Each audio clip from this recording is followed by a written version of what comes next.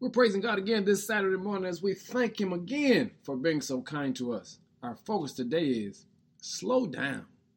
Many of us are struggling in life because we're just in such a hurry.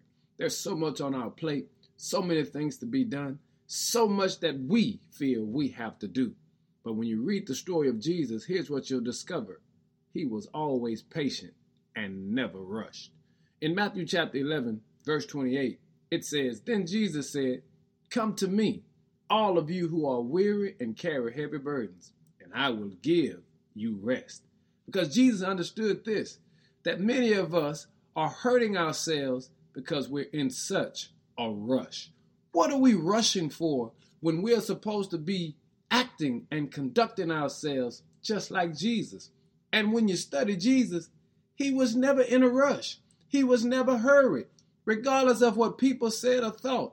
Jesus understood the time and the purpose, and he never moved ahead of time or ahead of his purpose. And family, you and I right now need to take a deep breath and discover if you're always rushing, if you're always late, if you always have more on your plate than you can seem to get done, you need to listen to this text. "Come to me, all who are weary and carry heavy burdens, and I will give you rest." You want to know what Jesus is saying? Slow down. Now come on, give God some glory in a slow pace.